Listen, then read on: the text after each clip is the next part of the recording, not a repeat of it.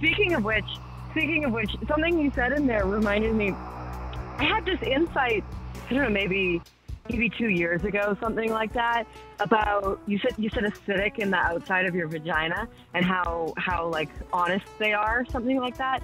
And I had this insight, I'd struggled with partners who experienced premature ejaculation, a couple minutes, maybe 10 minutes, maybe two, something like that. And then just this climax and being like, oh God, I feel so let down.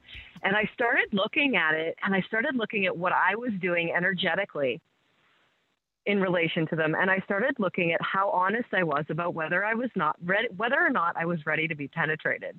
Mm-hmm. And I realized that, first of all, there was this neediness of like, oh my God, if they're inside of me, then they like me, then everything's okay in my world. You're like, whew, that's an intense imprint to head into intimacy with somebody. I can see how that would sort of blow the circuits a little bit. Mm-hmm. And then I also noticed that when I was really actually ready and open and available to be penetrated, premature ejaculation didn't happen. But if I pushed myself through that initial sort of like, oh, well, if I can just get him inside, then it'll be like kind of juicy in there and it'll be okay after that.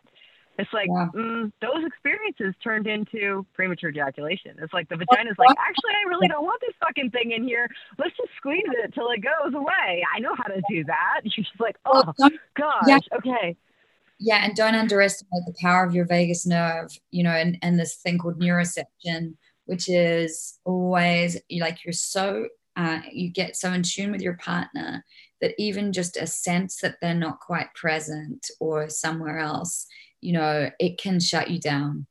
And so, that's one of the things that I teach if you're going to be partnering with someone who has a cervix and you're, working with their cervix. It's like, be really mindful. Like if you take your eyes away and you're wandering around the room or like you seem distracted, they're going to shut down their nervous system. We know what's going on at an unconscious level with people, even if it's not spoken, like we can sense it, especially, if you're a highly individual and empath. It's like you can really feel what's happening at a very intuitive, deep level. So that's why sort of there are these sort of, social engagement and, eye gazing and what you're saying through your voice and the quality of your voice and the look on your face and all of these things actually matter when you're in, helping and assisting a woman to open her body or anybody with it's like just being really clear that like just to let her drop in is to have these practices that create this safe space for exploration. Absolutely. And I think about it, if we think about women as or like those who have cervixes, let's say, as entering this sort of trance-like space as they go into these deeper and deeper waves of pleasure, and the importance of a beautiful environment, of feeling safe, of feeling emotionally safe. Having a partner looking around the room says the partner's not sure if the room is safe. On a very animalistic level, the partner is checking to make sure there's no tigers around. That's what the body cues are sort of saying. It's like, is it okay here? Is it safe here? Oh, of course my body's, the feminine body's going to sort of clamp up and close down a little bit because the man is signaling, I don't have my full attention here. I'm double checking to make sure there's no tigers in the room or no kids coming to knock on the door or you didn't hear something down the hall.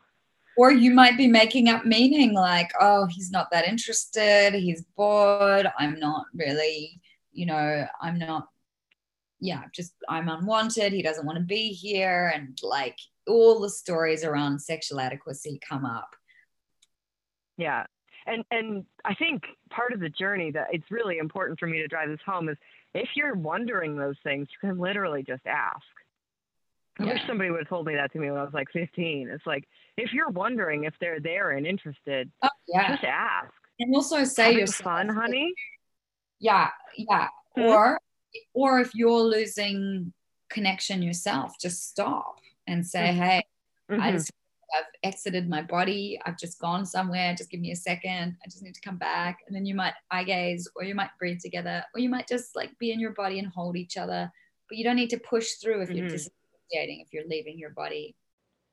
There's so much more for you over in the Joygasmic Life membership. Become a bulletproof mom with us. Learn the tips and tricks and skills you need to recover from your postpartum mental health journey, and learn the tools of Joygasmic alchemy so you can have the kind of birth you've been dreaming of.